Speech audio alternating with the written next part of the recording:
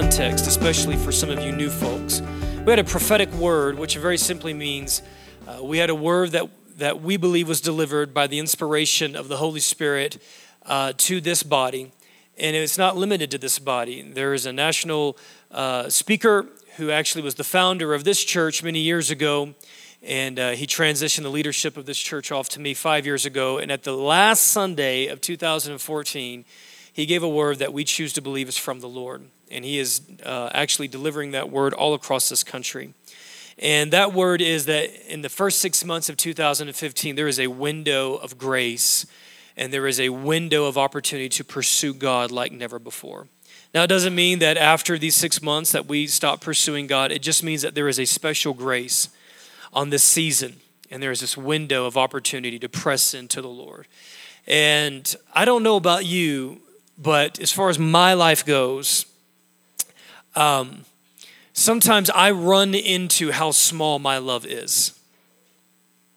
Sometimes I run into how undisciplined my pursuit and my devotion of God can be. And there's a man by the name of A.W. Tozer who essentially said that all of our response, all of our pursuit of God is very simply a response of his pursuit of us. And God is constantly pursuing our lives. He's calling us and he's drawing us. And our pursuit is simply a response to that invitation. And I find that when I'm not paying attention to that invitation, my response and my pursuit can be small. And so I'm praying for a grace. I'm praying for a supernatural grace to be upon my life and to be upon all of us, that we would become more sensitive to the invitation that the Lord is bringing to us so that our pursuit would be out of a response. Scripture says we love him because he first loved us. And as we get revelation of his great love for us, our pursuit then is a response of that revelation of how good he is and of how much and how deeply he loves us. So we are in that window right now. And I want to read this dream that actually came a few weeks ago. And I feel like it's very, very appropriate to where we're at. And I want to read this to you and give a little exhortation off of it before we get into the word.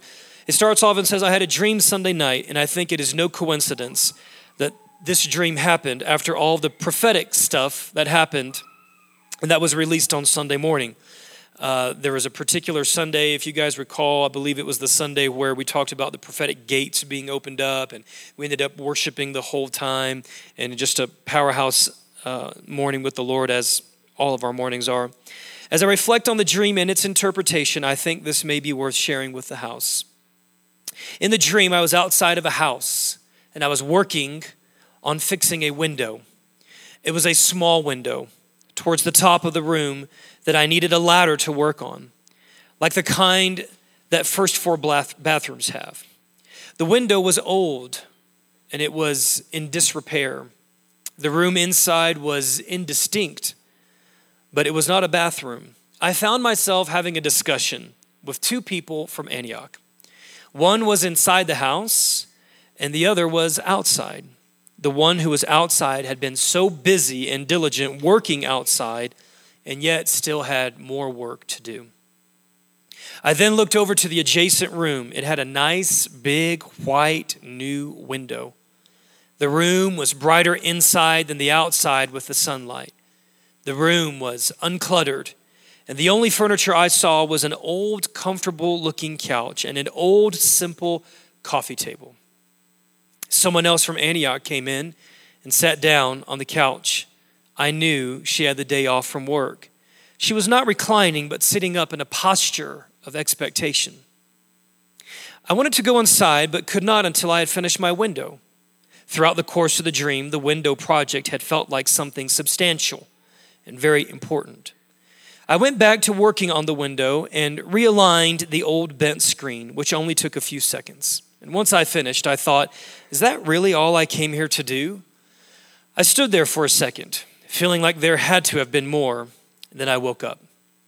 After praying about this, I believe the window is the 6-month window that Dutch prophesied. Entering the house meant entering into the Lord's purpose and invitation for the 6 months. My window was small because I have approached this with an attitude of doing the minimum. How much do I need to do? I believe that the other person and her window were a picture of what this season could be if approached correctly. The other person outside was extraneous as far as my personal message from the dream was concerned, so I think that he may have been there to represent a third group of people. He was busy doing other things outside all day, and he wasn't concerned with entering the house. The things he was doing were good, and he was being diligent, but he was missing an opportunity. Either Dutch or Jade said at some point that this season is what you choose to make of it, and this dream illustrates that. I think that where we are by the end of this season is more important than how quickly we got there. I have decided that for the rest of this season, I am going to make a big window by approaching this with the attitude of what more can I do, not what little must I do. I think that's a very good word for us. It's an aligning word. It's a corrective word. It's an inspiring word. I believe it truly is a prophetic word for all of us. I'm taking that to be a prophetic word for me. And the same, I just know that the level of intensity I had in the first 40 days of the year are not the same level of intensity that I'm carrying right now. And I'm approaching the Lord and saying, enlarge the narrow mansion of my soul, as one of the great old fathers said. And I'm asking you to join me for whatever that looks like for you and for whatever that looks like for us. And Pursuit Night on Sunday nights is one of our corporate expressions, but I'm asking the Lord to show us if there's something else in the next 2 months that we're to do corporately as a way that we can, as a unified body, respond to this word. I know that many of us are doing things the Lord has put on our hearts individually, but I think there's something corporately. I think there's something as life groups that we can do to give God a definitive yes. And I think there's things even yet that he still wants to cut out. Christy and I had a great conversation a few weeks ago, and I asked her, I said, as it relates to our 6-month assignment, what is one thing that you feel like in the next 3 months that we can cut out of our lives? And what is one thing that you feel like we can add? And so we're having discussions around this as well as we want to be found faithful to the heavenly calling that the Lord's given to us. So I'm going to pray into this here for a few minutes, and then I want to get into the word, which is actually a continuation of last week's word. And if you're here with us today for the first time, I encourage you, jump onto Antioch.is, and you can be apprised of many of the messages that we've spoke on to catch you up to speed. We truly are building line upon line. Every message is connected to a previous message. And these messages are actually set within the context of a prayer focus that the Lord is giving this house for the year of 2015. And one of those areas of prayer focus is praying for the city. And so we're going to talk more about that today. But let's pray together before we jump in. Father, we bless your name today. And we honor you and we thank you for what you are doing on a heart level in every single one of us. Father, we thank you that there is therefore now no condemnation for those who are in Christ Jesus. That when you share with us in the form of dreams, in the form of prophetic words, in the form of scripture, Lord, even in the form of warnings or rebukes, we know that you do it in such a manner that it does not elicit condemnation. You do it in such a manner that it provokes us towards righteousness, and it provokes us towards our potential. But most importantly, God, it provokes us towards you. And I'm asking today that by the help of your Holy Spirit, that you would provoke us towards you today, that you would lead us and that you would draw us closer to you. In Jesus' name. Amen. Turn with me in your Bibles this morning, if you would, to the book of Proverbs, chapter 11. And I'm going to give a little bit of background here. We're talking about the concept of elders in the gates. And I'm not going to go through everything I talked about last week. We did talk about the significance of gates. We talked about how in the ancient world, cities had walls that were built around them. Those walls are significant. They form protection. Those walls were built not only to protect the inside from what was coming from the outside, those walls are also a form of preservation in terms of the good culture and the good DNA and the value system of the kingdom that God was building on a city level into those cities. All of those have incredible significance. You know, for you prayer warriors, one of the things that we pray quite often as a staff, one of the things I just remind our staff, because we pray for this city on a weekly basis, we pray for you on a weekly basis, we pray for the nation and the nations on a weekly basis as a staff. And the picture that I believe is very appropriate is found in the book of Nehemiah, when Nehemiah was building and rebuilding the walls around Jerusalem. As he was building those walls, stone upon stone, I feel like every time we get together and we pray, it's like putting another stone. It's like putting another brick in its place. It's like one prayer meeting is not going to get the job done for our city. 1,000 prayer meetings on one day is not going to get the job done. It's a daily duty. It's a diligence. It's diligently coming together on a corporate level, on a personal level, on a life group level. And every time we pray, we're putting another brick into the wall that's being built on a city level, on a church level, on a family level. I'll have to say that before I came to, at the time it was called Springs Harvest Fellowship. This is the name of our church 10 years ago. Before I came here 10 years ago, I can honestly say I did not have the revelation as it relates to praying for our nation, praying for our cities, praying for justice issues. I didn't have revelation as it relates to the need for righteous rulers,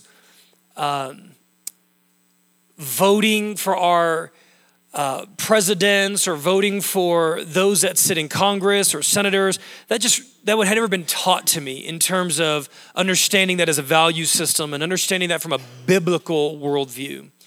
And I can say in the past 10 years, the Lord has done much in way of revealing the necessity, not only from a civic standpoint, but from a righteous standpoint, from a biblical standpoint. And I'm not going to go into the full depths of that. There's much to explore as it relates to the fact that we are dual citizens. We belong to a nation, but we also belong to a kingdom. And what we do as it relates to helping to establish righteous leaders in our city is a responsibility of both of those nations. Are you hearing me? Are you following me this morning? It's a responsibility we have as those who are citizens of this nation or whatever nation you may belong to, but it's also a responsibility we have as citizens that belong to that nation, our heavenly kingdom. Look with me, if you would, at Proverbs 11. I'm just trying to establish some context here as I'm picking this message up in the middle of last week's flow. Proverbs 11:11 says, through the blessing of the upright, that's us, we are the upright, we are the righteous ones. Through the blessing of the upright, a city is exalted. Through the blessing of the upright. That blessing comes in many ways. It comes verbally. Think about how you speak to this city. Think about how you've heard other people speak to this city and about this city. When we first moved here, there was a lot of words that we heard that people would say over the city. We heard very often people cursing this city with saying how they hated this city, how this was a God-forsaken city, how this was a distant city, how this was a city that was mean to the prophets. So many words. It was a political city. It was a religious city. And as I've gotten revelation of this particular truth, I've learned, and I'm learning to a greater level, that the words that we speak over this city make a difference as to what happens in this city.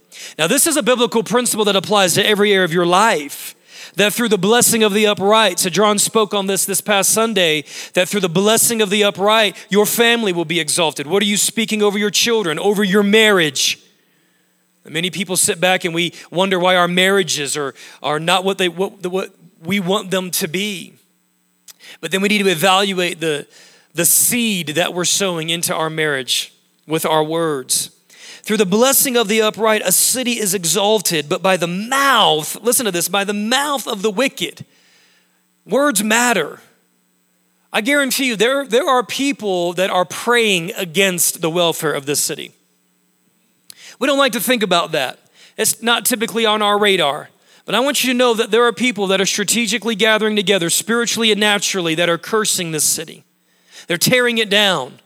They're actually inviting in demonic spirits to wreak havoc, to tear down families, to destroy marriages, to invade civic arenas, to invite spirits of death and spirits of division and destruction on a city level. That is happening. It is happening as we speak. And we are the righteous ones. We are the ones that stand against that torrent of wicked activity that tries to come in on the city level. One of the ways that we do that is by understanding the concept of elders. Last week we talked about the significance of cities and the significance of walls as it relates to discipling nations. I want to talk with you about the significance of elders or leaders, and I could even insert into this the significance of righteous ones. So we have to be careful. When we hear the word elders, many of us can disqualify us from that. Every one of us as sons and daughters are called to serve as elders in the gates of our city. Every one of us. I would even say that for some of our young ones who are in junior high and high school and college, you are an elder in training and you are serving. You are positioned as an elder or as a gatekeeper in your school. That is your territory. That is your field. That's your garden. That's your mission field where God has planted you and placed you. Look with me very quickly in the previous verse, Proverbs 11:10. It says that when the righteous prosper, the city rejoices. When the righteous are blessed, when the righteous walk in their identity, when righteous rulers are positioned in places of authority to shape laws and to shape curriculum and to shape decisions that are being made, watch what happens. The city rejoices. It reminds me of Romans 14:17, which says the kingdom of God is righteousness, peace, and joy. The city rejoices because the kingdom of God produces joy.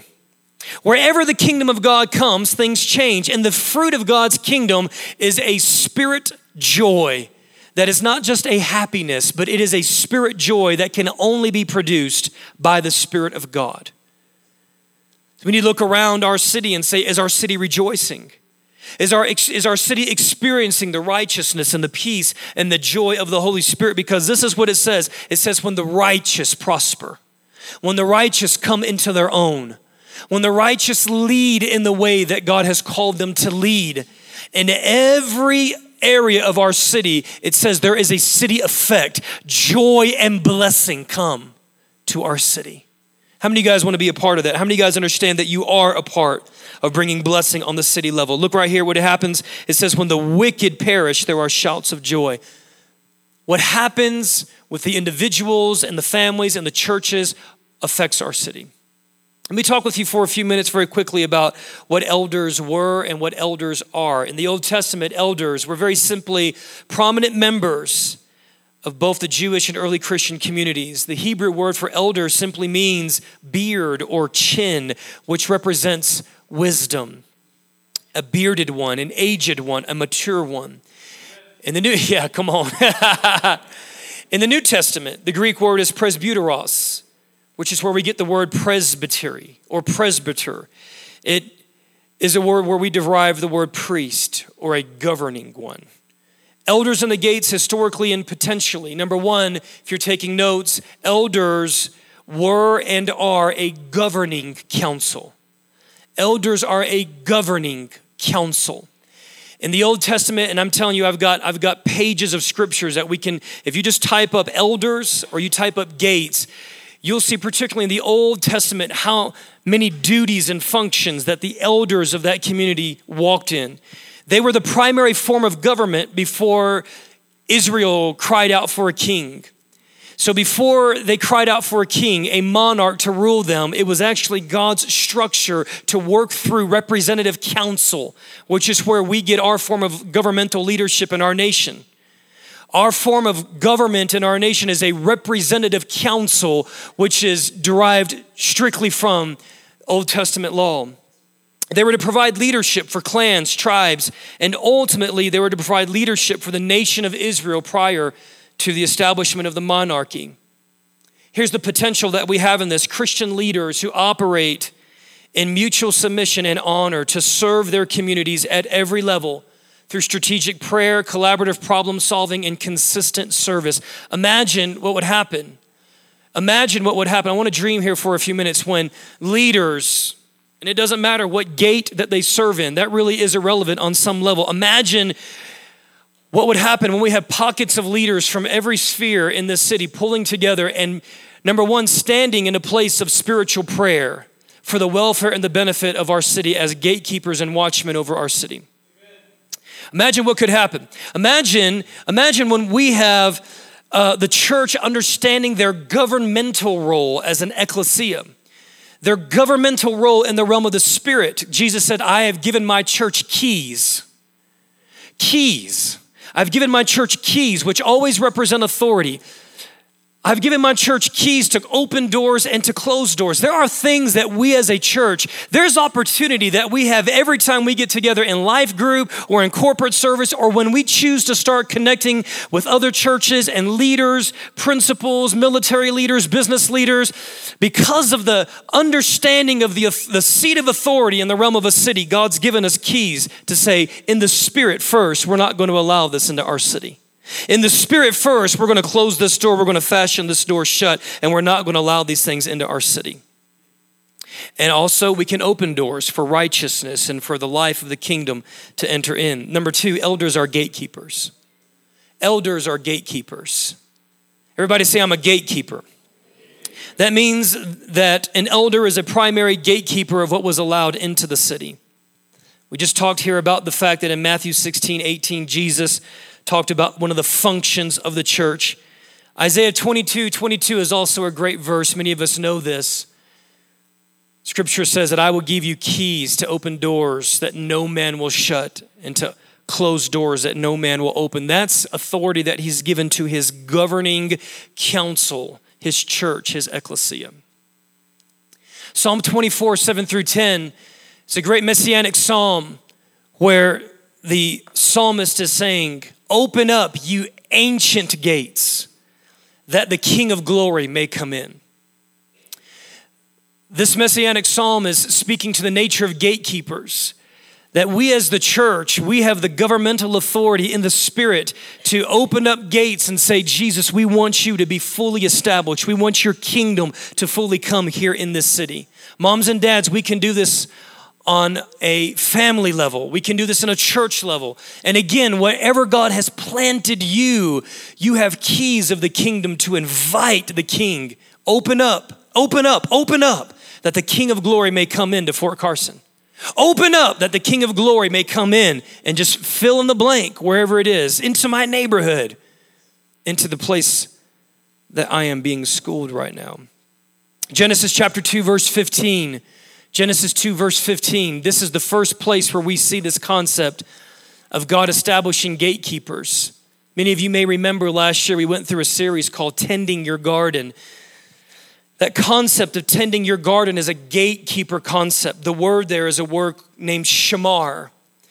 Let's just read Genesis 2:15. It says, where the Lord God took the man, the first man, Adam, he put Adam into the garden to cultivate it and to keep it. The word keep it is shamar. It means to watch over like a gatekeeper. It means to fight for. It means to protect. It means to defend. It means to build a hedge around something, to keep it safe and to preserve it. It means to exercise great care. That's what elders do on a city level. We watch over the city. We pay attention to things that are happening. We read the news. We listen to the conversations that are taking place. And then we take authority and then we take action as gatekeepers. Now we know Adam was established as a gatekeeper, but he failed in his responsibility to watch over the gate of his marriage and to watch over the gate of the garden. And the enemy knows that the gates are the most important places, and you can always find the enemy at a gate. You'll always find the enemy at the most strategic places. And he understood the most strategic place for that garden was the marital gatekeepers that were established to cover and watch over that garden. And that's why he attacked it. And he got entrance into that garden. He got entrance into all of humanity. He was the first elder at the gate of his community. Here is our potential as gatekeepers. We are called to watch, we are called to keep, we are called to preserve and guard the gates of our cities. And we've been given authority to do so. Number 3, elders are mature. Elders are mature. I just want to take a few minutes to unpack this.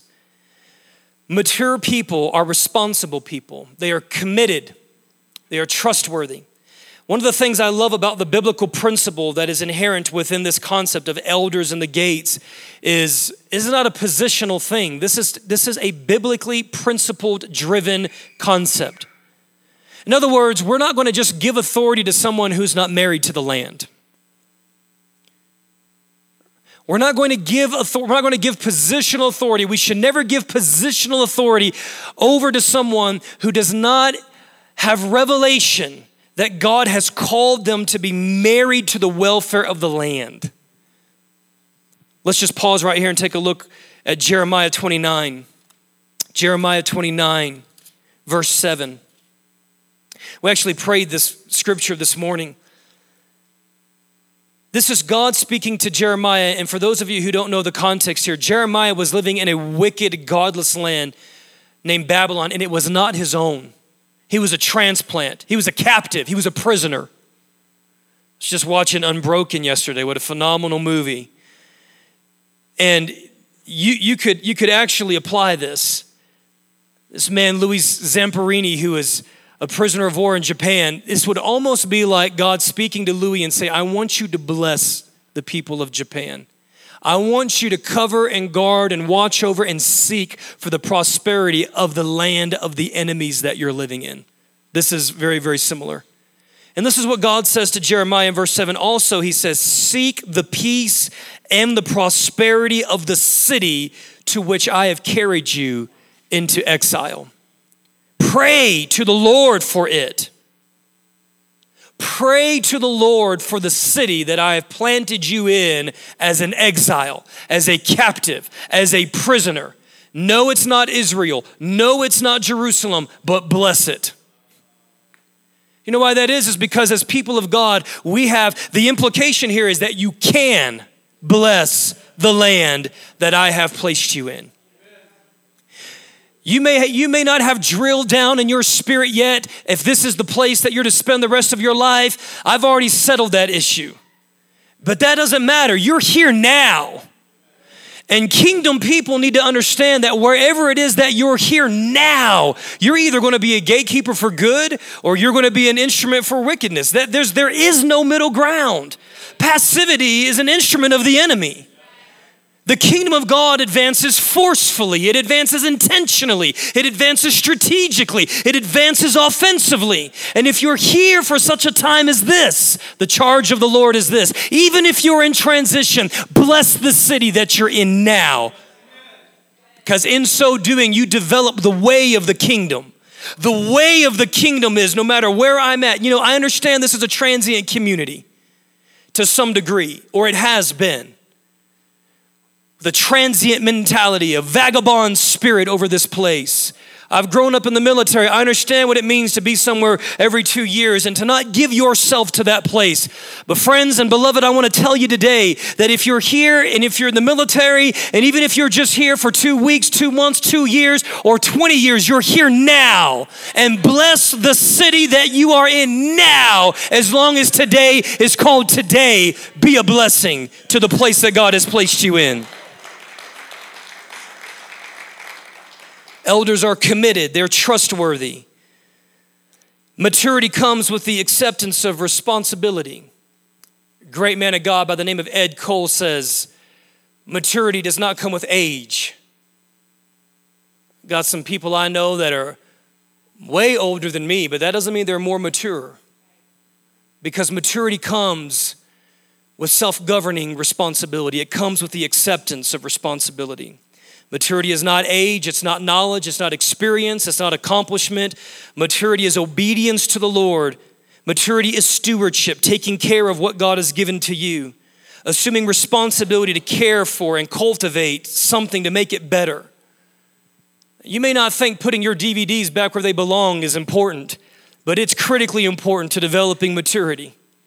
May not think learning how to, listen, I'm in the fray of 4 kids. I'll clean up, Christy and I'll clean up the house one day. We'll turn around the next day and go, what in the name of God has happened here in this place? And you know what? That's God's training ground to mature us. That's God's training ground. It is his training ground to develop responsibility inside of us. Number 4, elders are judges. They were problem solvers. Look with me, if you would, at Exodus chapter 18. Incredible passage of scripture as it relates to the judging, problem-solving, decision-making function, the conflict management function. The Lord has just given me a word for some of you right now. Listen, don't curse your problems. Don't curse your opportunities. Don't curse your relational conflicts. Don't curse those things. Don't curse your blessings. Those are opportunities that God's given to you to learn how to judge things wisely. Those are opportunities that God's given. He's inviting you to pursue him, to get his wisdom on a matter. And you can sit there and stay in that thing and remain dysfunctional, or you can press into God and you can get a level of wisdom that is greater than the level of the problem that you're in. Problems cannot be solved with the same level of wisdom they were created.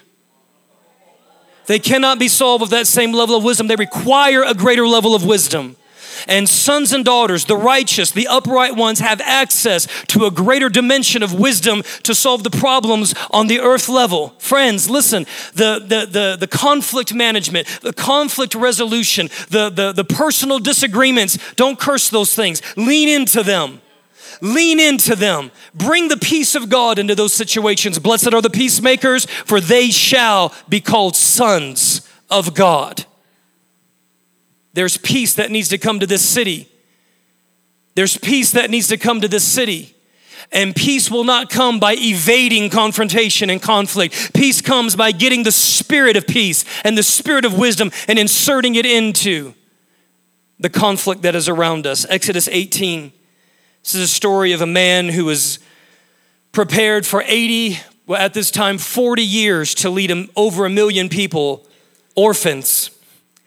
Lead over 1 million orphans out of bondage and captivity to teach them to be a nation, to teach them to be an ecclesia, to teach them to be a kingdom, to teach them to understand how to govern themselves. Moses' father-in-law, verse 17, Exodus 18:17. Moses' father-in-law replied, "Son, what you're doing is not good." Here's the storyline here. From morning till night, the people of Israel would bring their problems to Moses. And he's hanging out with his father-in-law one day, and Jethro is watching what's going on here. And then afterwards, he comes and he has a conversation with the son-in-law, and he says, "Son, what you're doing is not good.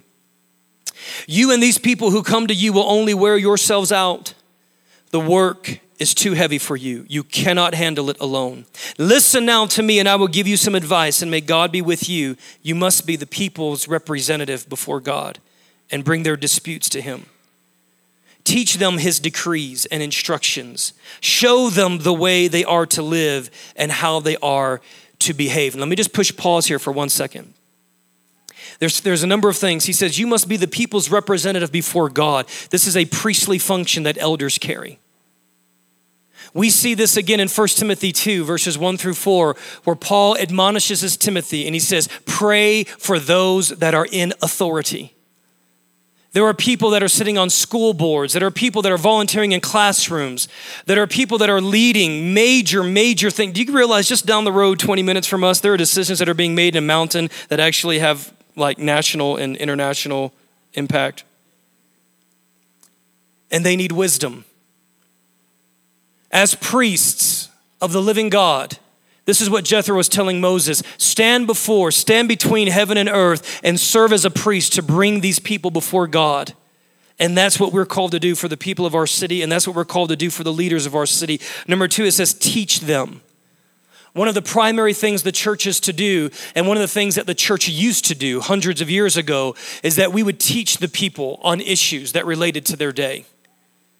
We're going to do this here in a couple of minutes because there is a monumental and historic hearing that is taking place this Tuesday around the issue of religious liberty in the context of same-sex marriage.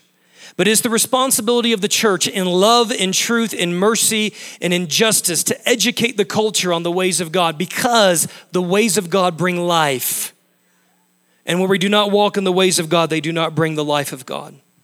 Look at verse 21. It says, select capable men from all the people who fear God, trustworthy men, men who hate dishonest gain, they're people of integrity, and appoint them, position them. In other words, give them authority as officials over thousands, hundreds, fifties, and tens.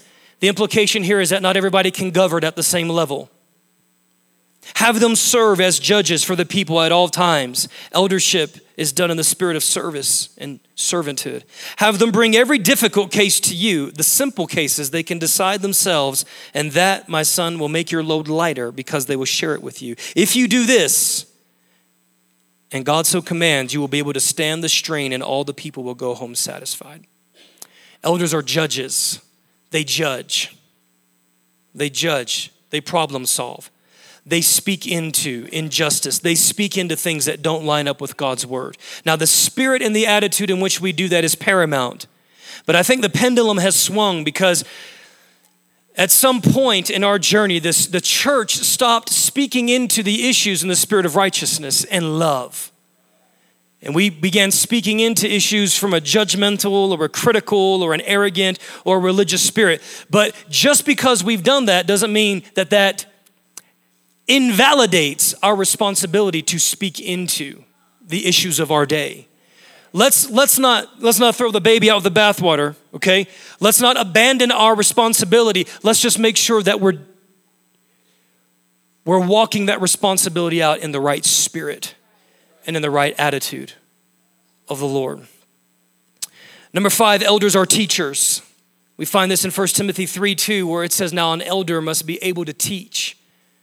They must understand what is true. They must be biblically astute. They must be diligent in studying to show themselves as workmen approved, to speak truth into the issues of our day and in our cities. Number 6, elders are fathers and mothers. They carry the spirit of a father and a mother for their city. I am in pursuit of the father heart of God for my city. And I'm asking you to join me. I don't want an angry prophet spirit towards my city. I want the spirit of a father. I want the Lord to continue to mature me and to continue to mature you so that we can be fathers and mothers of our city. Because fathers and mothers approach things differently than just people who don't carry that same heart.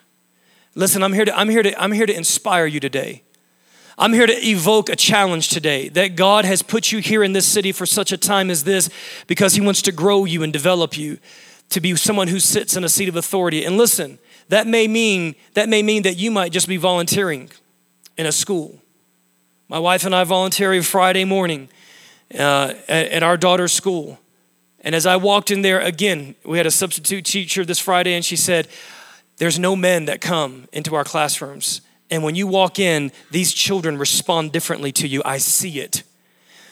And I'm an elder in that classroom. I'm an elder in the gates of that classroom.